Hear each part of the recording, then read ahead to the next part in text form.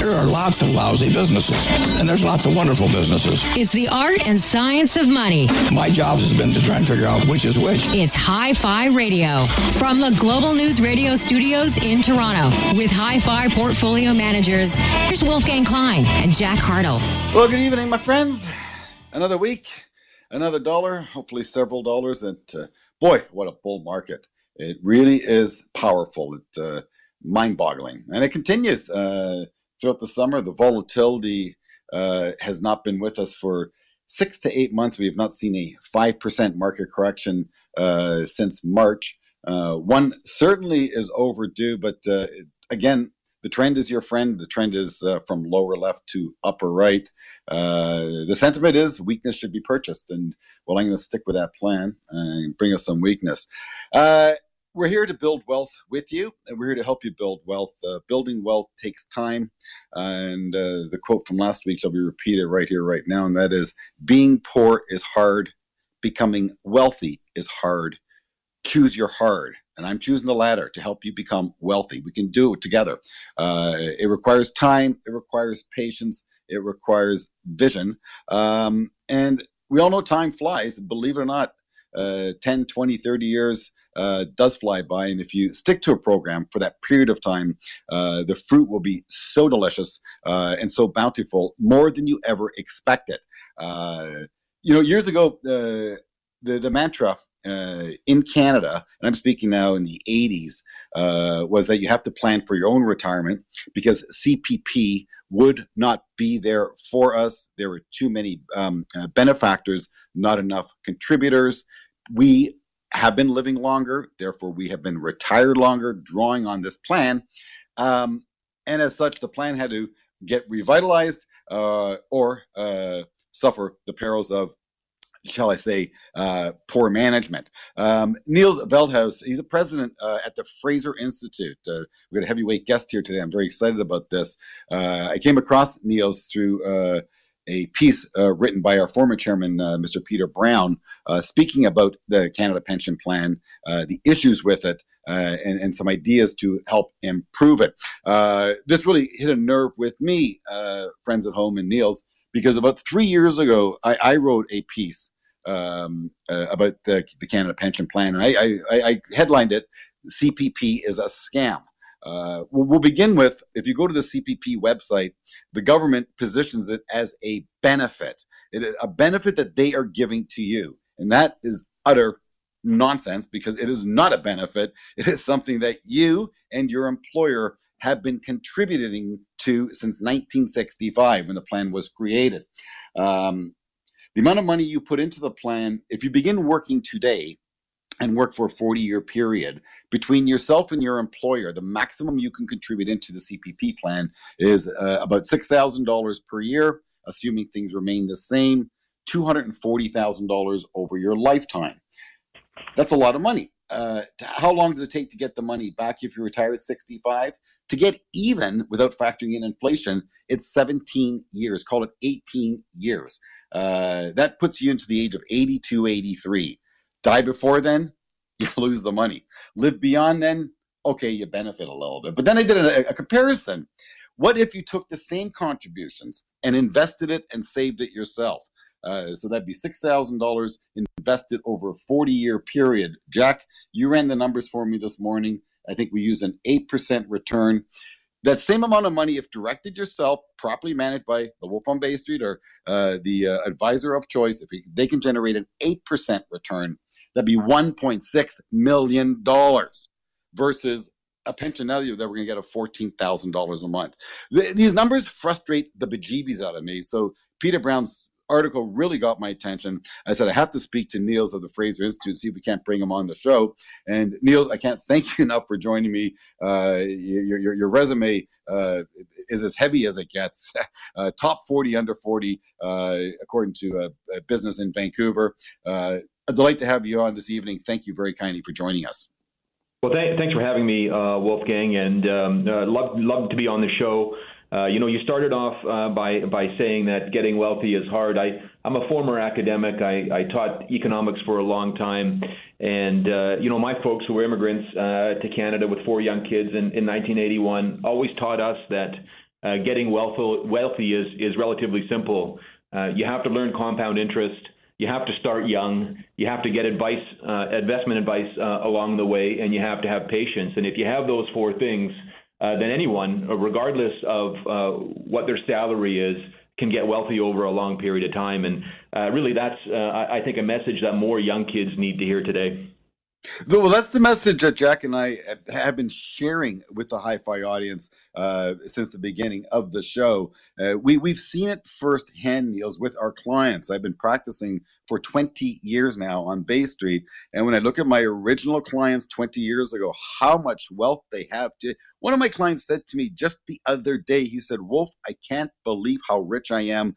I don't know what to do with myself. These big numbers frighten me. I couldn't believe what he was saying, but he really meant it. If you stick to a plan, I truly believe you can become richer than you think. And I'm stealing a cliche from one of the big banks, but I'm spinning it differently. And I'm spinning, I think, the way you should spin it. But this takes us over now to the Canada Pension Plan. Niels, I have a problem with it. I have a real problem. I have a number of problems with it. And it goes back, and the problems stem from the inception of the CPP when it was created in 1965. And we can't seem to buck this trend because we began behind the 8 ball from day one, because when the plan was announced, if you were retired, you automatically at age 65 received yourself a pension from those people who were working. So the workers were paying the retirees. The retirees at that point in time never put a dime into it, and the system worked. Life expectancy, by the way, back then was many years less than it is today. I'm guessing about 7 to 8 years less. And in fact, life expectancy when the first retirement plan, Niels, was created, which was created by a German, roughly 100 years ago, life expectancy then was 66. So you worked to 65, you had 1 year of retirement, and you were dead. Society can handle you for 1 year, but they can't take care of you for 25 and 30 years. So again, Neil, speak to what I'm talking about here in terms of the way it was created. Is there any hope to truly change the system to make it, more empowering to the individual and hence, I think, more beneficial to the individual? Or are we stuck in the plan as is?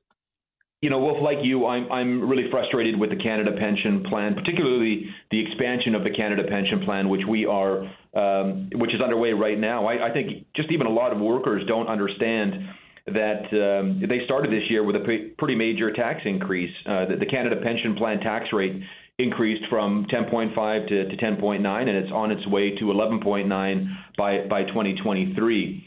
And the problem with the CPP and the problem with these kinds of plans is it sounded great during inception. In the 1960s, when you had a huge pool of young workers and a very small pool of retirees, you could take a little bit of money from all those workers and give it to the retirees.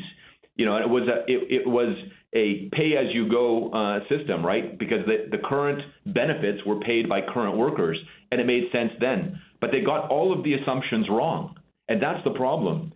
Because the demographics completely flipped, right? We're heading into a time now where we've got a shrinking pool of workers and a massive pool of retirees. And that's why they've had to dramatically jack the CPP tax rate. And that's what they did in 1997. I think there's all kinds of problems with the CPP. And one of the reasons why I was against the expansion, and you mentioned a couple of them, Canadians don't have access to the funds that they are contributing. They don't have access to them if they're in financial hardship. They don't have access to them if they're going through a medical event that they may need some extra money. It's not as though their CPP contributions go to someone they love when they pass away. So there's all kinds of problems. In addition to that, of course, the return that Canadians are getting on the CPP is very, very low. And I think there's a lot of confusion about this. I think there's a lot of confusion between the Canada Pension Plan and the Canada Pension Plan Investment Board, which invests and manage some of the funds that get saved there to help us through this demographic transition that we're going to go through. And the Canada Pension Plan Investment Board, you'll hear stories of, the average rates of return over the last 10 years has been 8%. It's gone down over the last 5 years at 6%. And then Canadians kind of think, well, geez, I'm doing all right with respect to my CPP. But the reality is, and you mentioned this off the top, if you look at contributions that we contribute over our entire working lives, and then you look at what you get back, and you mentioned that in 17 years till you get payback, and the average life expectancy at 65 is around 20 years. So you're getting a small rate of return. You're getting about, for those who were born after 1972, you're getting about 2.1% rate of return on your Canada pension plan taxes. And I think if most Canadians went to their financial advisor and said, what am I getting in terms of rates of return? And the advisor said, well, you're getting 2.1%. That advisor would be promptly fired. And that's part of the problem. There's much better models around the world. And that's one of the main things that I think Canadians need to be educated on, is that we can have a different model that other countries use that provide much higher rates of return and much more flexibility. Give us an example. And by the way, if you're just tuning into the show, we are talking about retirement planning, and we're talking about the various nest eggs that one has to help retirement, and the government pension plan, the Canada pension plan that you contribute to, my friends, and that your boss, your employer, contributes to as well on a 50-50 basis, is what builds this plan. But before we go forward, and we're speaking with Niels Veldhuis. He's the president of the Fraser Institute. Indeed, a big guest today. Delighted to have you on the show, Niels. But you also spoke about the tax. I want you to explain to the audience a little further, because there's a maximum threshold of income, but the 10.5% CPP tax going up to a 10.9%. Explain how that works and what base of salary that's based on, so the audience truly appreciates the tax that they're paying. Yeah, so eventually the CPP tax will hit 11.9%. That's on your income between $3,500, so you don't pay if you don't make $3,500, all the way up to $61,600. And so, as you noted, the maximum contribution currently is $6,300, and that's every single year of our working lives, and most of us are probably going to work for about 40 years. All indications are that's going to be substantially longer as the demographics change, and as people age, they're healthier and will work longer. And then you're getting about $14,000 a year when you retire. So it takes a long time to pay back the contributions that you've made. Niels, again, I wanted to make sure the audience truly look. People need to understand that the biggest expense in life is taxes. And certainly if you listen to the show and you're building wealth, your largest expense in life will be cumulatively taxes.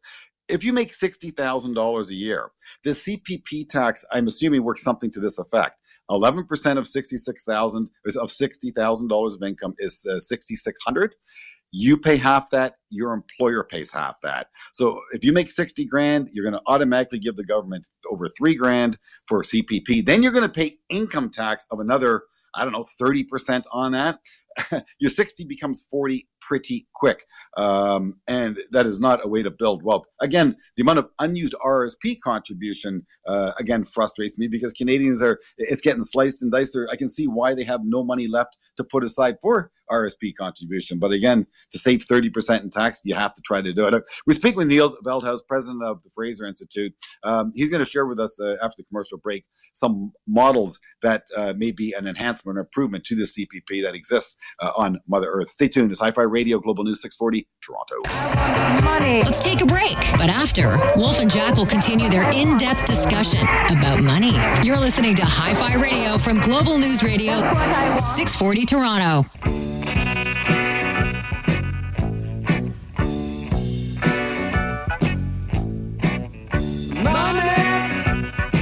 Welcome back to the show, my friends. I really should have given you some Rolling Stones in memory of Charlie Watts. We'll have to commemorate him in our next hit. Maybe that's what we have to do. We have to think like Charlie Watts, Jack? And continue to work. Absolutely. He's a guy that had a lot of passion for his job, that's for sure. He really was, and he's being so well represented right now. What a gentleman he was, and he was in it for the true love of music. May you, my friends at home, find passion in life, so that it is no longer a job, and you can continue to do it with pleasure, and then you don't need to worry as much about the building of wealth. But if you do both, you're better off. Build wealth, manage taxes. It's just really the right thing to do, and we're here to help teach you to do that and do it better. Niels Veldhuis, he's with the Fraser Institute. He's the president of it. Very, very learned individual, well-spoken. You're an author. Boy, it's a delight to have you on the show, Niels. Please, if you don't mind, share with us some models, some government pension models that work a lot better, and give us perhaps some hope that we can, or some political hope that we can actually change the CPP and make it fair for all. Yeah, well, I personally think that the Australian model deserves a lot of attention. Australia has a system of mandatory individual retirement savings accounts. So Australians are required to contribute 9.5% of their salaries into individually held retirement accounts. And I have to stress the individually held. These are managed by individuals. You can pick your asset manager. And so, it allows individuals to really determine what kind of investment strategy they want. Some people want to support the oil sands in Alberta, and so you could develop a strategy that allows you to do that. Other people don't want to support communist regimes, so it allows you to do that. It's just more power in individual hands. And because it's individually held, people can withdraw from those funds if they're having some really difficult times. You can transfer those funds lump sum, and this is huge, I think. Transfer all the funds lump sum, tax-free, to your dependent upon your death. And of course, if you look at what can be generated in the market with good advice and a good advisor, relative to what we're getting from the CPP. Again, from the CPP, the average is 2.1% for those born after 1972. You could do a lot better if you had those funds to invest yourself in an individually held account with lots more flexibility. And so that's an example, a real world example of something that I think we need to look at and move to. And I think Canadians would be largely sympathetic to that, to have more control, to have more flexibility, to have higher rates of return, to allow people to be able to access those funds if they're going through a really hard time, and to allow some generational transfers, none of which the CPP right now offers us. So Niels, if you look at that model, the average Canadian is right now receiving $700 a month from CPP if they're actually receiving the checks. The most you can get is about $1,200. So what's the average Australian receiving on a monthly pension that they've managed? Well, I don't have the average in front of me, but certainly when you look at the $1,200 a month, and that has generated 2.1% rate of return over the entirety of the CPP. If you're born after 1972, surely in the private markets, people would do better. I mean, even putting it into something like an index fund, the average person would have materially more than $1,200 a month to spend in their retirement, and I think that's the main highlight, is that really when you devise schemes like the CPP, which again is a pay-as-you-go system, and I think Canadians have to be aware of that. Largely, your current taxes are paying for current retirees. This is not held in a fund in your name. It doesn't provide you with the flexibility, and that's why I was so against one of the reasons I was so against the expansion of the CPP that the federal Liberals initiated a few years ago. That was a frightening point, without question. But again, I want to remind the audience about the math behind this. With the CPP, over your lifetime, between you and your employer, you will be putting in $240,000. It takes 17 years just to get that money back. And when you receive it back, you're receiving back a deflated dollar. So you're not even getting back purchasing power. So I'm going to argue it's even lower than 2%. And certainly if you don't live to age 82, there's a shortfall. And that too is frustrating. There's some spousal transfer if you pass away, but only if your spouse was falling below the CPP max, which again is very frustrating because you've contributed to it. Your employer contributed to it, and if your wife was also, or your spouse was a full-time employee, there's no room to transfer. There's nothing left. Versus investing it yourself, you end up with $1.6 million at an 8% return. That's just rough math, and I think that's a very realistic number. The TSX has performed better. The bond market has performed better in over the last 40 years. So $1.6 million at age 65. But then, Niels and Jack, what kind of an income can I generate with $1.6 million today? Even 2%, Niels, is $32,000, which is double the CPP, and I still have $1.6 million at the estate level. Like the numbers are astounding, and again, I'm getting excited, but it really, really frustrates me. And I honestly am pessimistic. I don't think the system is going to really change that much. I think they're going to increase the quote unquote cost, the tax on it from 10.5 to 10.9 and probably higher. So I view this, unfortunately, as another tax, which means that's just that much less money in my pocket, which means I have to work a little harder and invest a little smarter to make up the shortfall. Some things you just can't change. Jack's famous line is, "Wolf, stop screaming at the sky. You come across like a crazy person."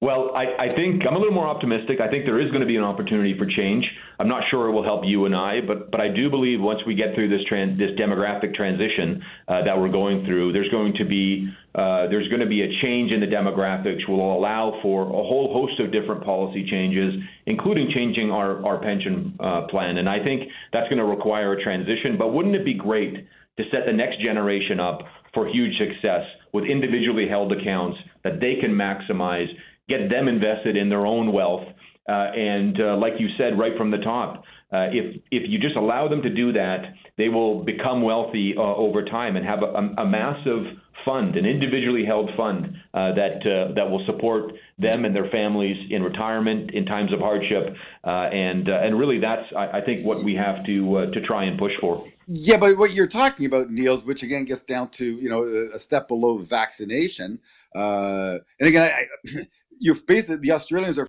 forcing the employees to put money into a self-directed RSP, for lack of a better phrase. They're forcing them, which I don't like the idea of forcing people to do things, but some people perhaps need to be forced and coerced into it.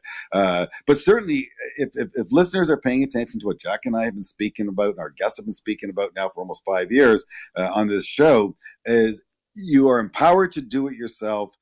There's a vehicle called an RSP that we're not even maximizing to this day.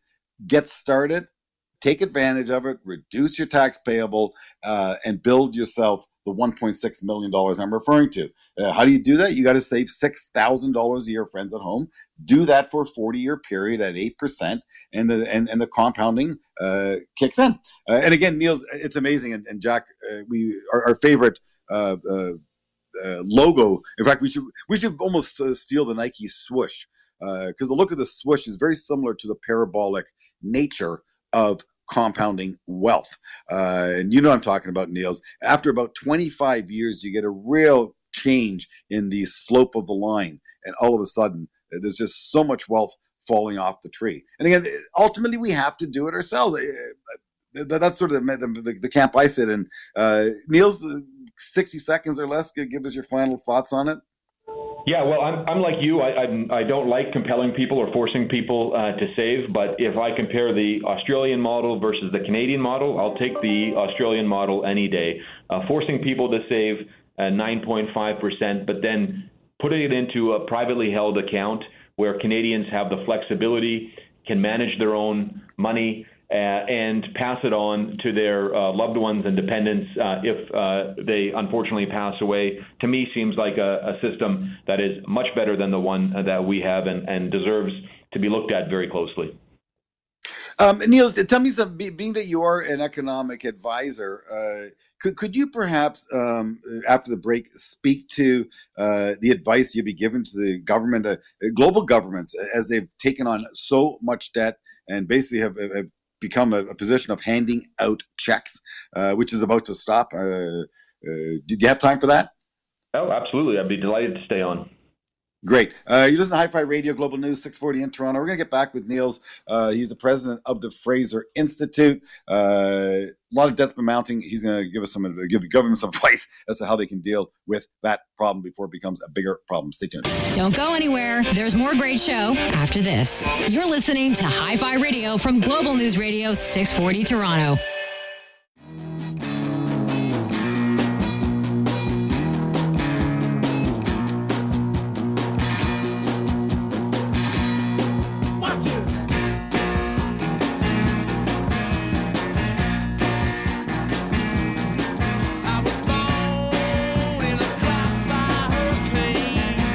There we go. There's a little Charlie Watts beat for us. Rest in peace, pal.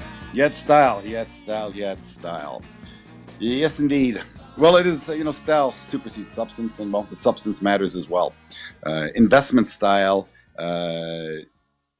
it's a funny one to discuss, but it's all about making money. You got to choose a style that works. And Niels Veldhuis, he's the president of Fraser Institute. We were speaking about the Canada Pension Plan. He's with the Fraser Institute and named one of Vancouver's top 40 under 40. Very, very learned individual. In terms of government advice, I think a real key cross point in time with the amount of global debt that has been mounting, Niels.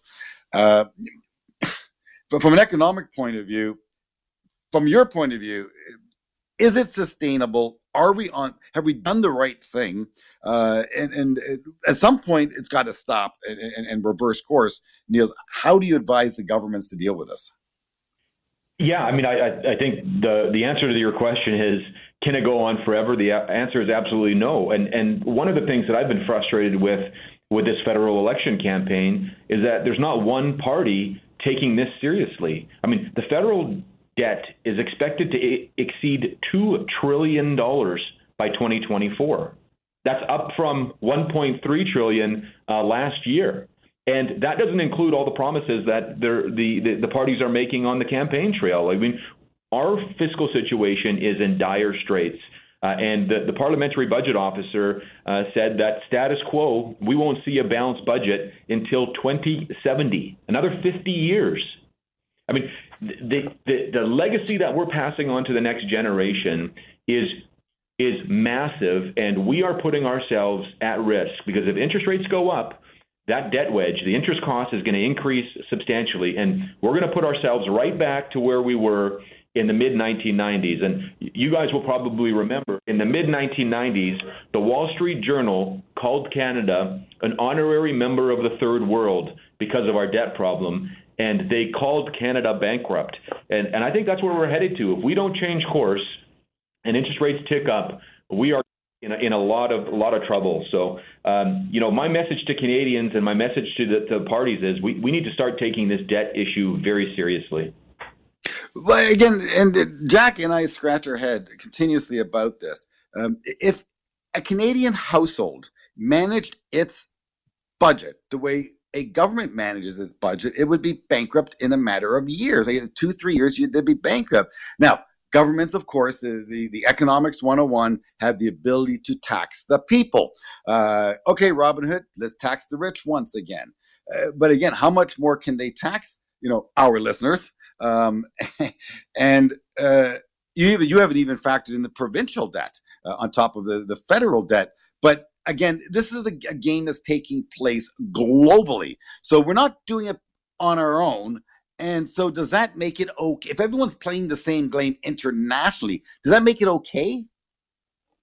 Absolutely does not. But everyone is playing it. But Canada is playing this much more dangerously. We had the highest level of deficit as a percentage of GDP through the pandemic. And we didn't get the economic results to match that, unfortunately.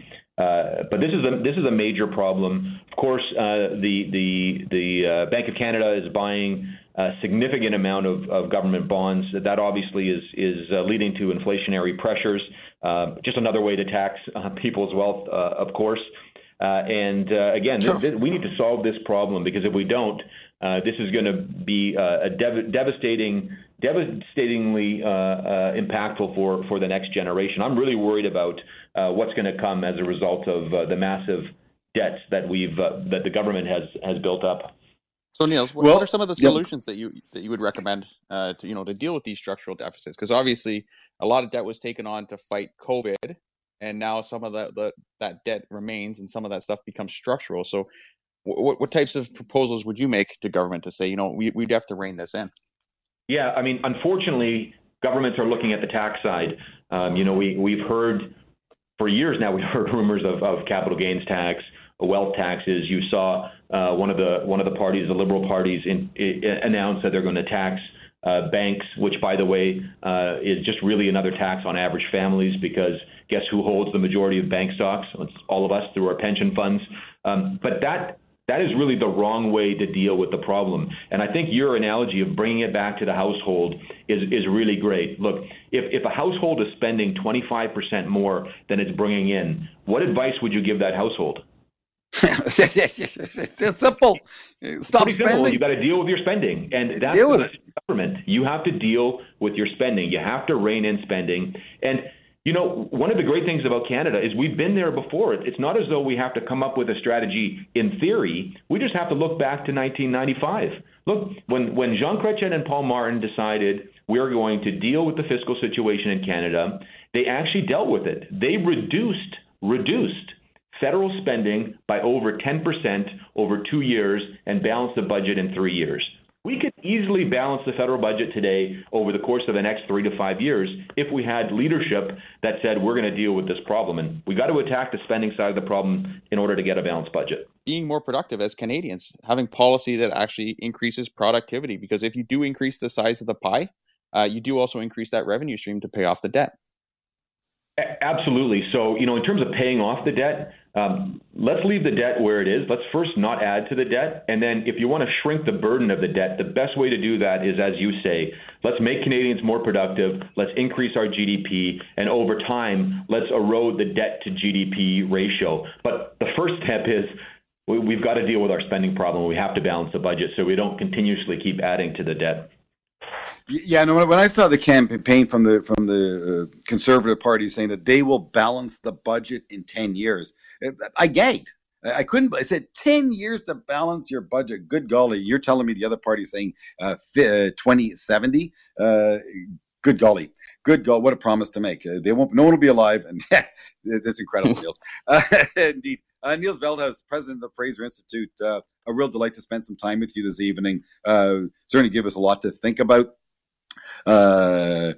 We will get through it together as a country, and we've gone through more difficult times than this, but it is a real issue, and certainly something to pay attention to as we head to the ballots or the polls very, very soon. You have yourself a great weekend, my friend. We're going to speak with Kumail Karinji. He's an employment lawyer. Again, a lot of us think of not going back to work, or perhaps the landscape of your employment is in flux.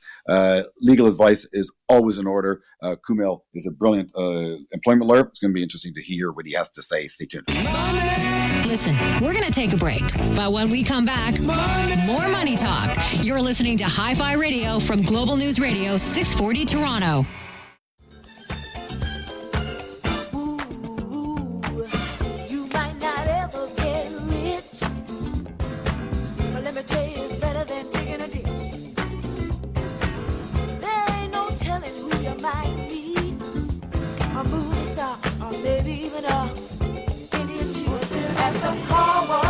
Can you feel it? Well, there's an interesting mood out there as looking to reopen this beautiful city of ours and province of ours and, well, the country. Indeed, September is just around the corner. I don't mean to be a downer, but it is indeed. And I know a lot of people are rethinking employment. They got into a new vibe or new groove, working remotely, working from home, social distancing, and the traffic jams, the commute, the this, the that. Yeah, I know people are questioning it. You are your most valuable asset due to your ability to earn income. I repeat, you are your most valuable asset, which means you must guard and protect that asset. And when it comes to life-changing events, you need advice. When it comes to employment, you need to speak to an employment lawyer. You just must do it every time you're about to make a change in your career, just to make sure you can get all that you're looking for and you don't make any key mistakes. Kumail Karimji is a mediator. He's also a lawyer, most importantly, a lawyer at Karimji Law. I've known Karimji now for almost 2 decades, and a very, very good employment lawyer indeed he is. Kumail, thank you very much for coming on to the show this evening. I hope you are well, my friend. I am. Pleasure to be here, Wolfgang. So I don't know where to begin with this, other than, the back to work, back to the office movement is upon us. A lot of people are, rethinking heading back to the office. A lot of employers are saying, we did pretty well without you. Maybe we don't need you around as much or anymore. Please, Kumail, share with the individual at home right now the importance of getting legal advice if they're in the process of thinking about a key change with employment. It's absolutely essential to get legal advice when making a big change with employment. I see that primarily as starting a new position or leaving a position, whether that's voluntary or not. Those are the main circumstances in which it's extremely important to get advice and to know what your legal rights are. The COVID context, as you've alluded to as well, has just been a game changer in so many ways in relation to workplaces and how they're organized. And so we're living in a state of, it seems, constant flux, new rules, new requirements, new expectations. And so some of those as well, I think, are important points at which to seek some advice and guidance when an employer is implementing some changes that may be related to COVID. Let's talk primarily dollars and cents. In your experience, people who have sought your advice after the fact, after they departed and they said, maybe I should have spoken to someone. How much money do you believe people leave on the table? Money, benefits, things they never really thought about until after the fact. Yeah, it's highly variable, but there are cases where people have left a lot of money behind. There are sometimes general views or common sense views that people carry with them that are at odds with their legal rights. And so, one example is, people often assume they're not entitled to variable compensation or bonus post-termination. And as you know, particularly in the financial services area, that may be the lion's share of an individual employee's compensation. And that's an area where people, if they don't get advice, might just accept an offer without any compensation for their bonus, for the year that they've worked, for a notice period. And sometimes if they've signed a release, it's too late to do anything about that after the fact. As you know, I've been renovating a house, and I'm feeling the firsthand effects on inflation.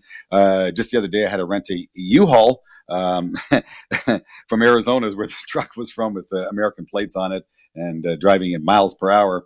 Had to pick up some lumber, and so I went to Central Fairbank, where it's a fantastic lumber store up in Vaughan. And the employee who served me in the yard, that they grab you hand them a ticket, they bring you the material. I said, "Good golly, you've been here a long time." And he said to me, "I've been here for 43 years, working on the dock and handing me sheets of plywood." I felt for that man because he was a hardworking man. But I said, 43 years, I wonder what it would cost this company to terminate him. Can you share with us, a person who's been employed in such a job for 40 some odd years, is it 2 weeks per year? Is it 2 weeks and you're gone? Round compensation for someone like that. So that's an extraordinarily long period of service. I don't see that very often. And an individual in that circumstance is likely an older gentleman, probably into his 60s or 70s, I would think. Yeah, he was in 63. For that long. 63, right. So a person in that circumstance could get 2 years of notice and severance, and it could even be more if there are exceptional circumstances. Now, that's a pretty narrow category, And 2 years is the sort of standard upper cap, and then there are some unique cases that might push to a higher level. And that's dramatically greater than what the minimum might be in terms of compliance with employment standards legislation. This is based on court jurisprudence. Kumail, please share with the audience, like, what are some of the standout issues right now that are new, that is very, very important to be aware of, that perhaps we're not aware of when it comes to employment and employment law and really, quote unquote, knowing your rights? Right. So there are a lot of new issues relating to COVID. Certainly a lot of discussion about vaccines and whether or not employers can mandate them for their employees. Certainly a lot of employers are, and that's been a development that we've seen in the last 10 days or so. There's been a dramatic movement towards mandatory vaccines. That's a big issue right now.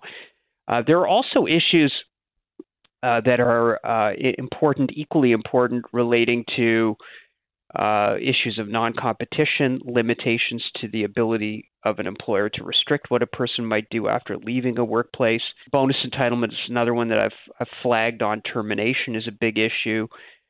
Termination clauses is a big issue as well. So this is relating to contracts of employment. They're not always enforceable, and courts often find them to be unenforceable in a way that's very favorable to employees. So that's a handful of kind of issues that come up and are developing as we speak. And I'm sure there'll be new issues as well with COVID and return to work and hybrid work arrangements and the extent to which an employee might, after a long period of time of working from home, develop some kind of a right or expectation that they should have the flexibility to do that in certain circumstances. So those are some of the areas that I see on the horizon. Know your rights. Kumail Karimjee, Karimjee Law, I really appreciate your time with us this evening. Jack, as always, great job setting up the guests. Friends at home, let's help you build some wealth. You tune into the show each and every Saturday night. We're here for you. If you have any questions, wolfgangklein.com, The Wolf on Bay Street. Jack and I will get back to you. We're here for you. We love you. We thank you. Have a great weekend. You've been listening to Hi-Fi Radio with Wolfgang Klein and Jack Hartle, portfolio managers at Canaccord Genuity Wealth Management. For questions about today's show or any money questions you need answered, email Wolf and Jack at wolfgangklein.com. Hi-Fi Radio, for the love of money. We'll see you next week.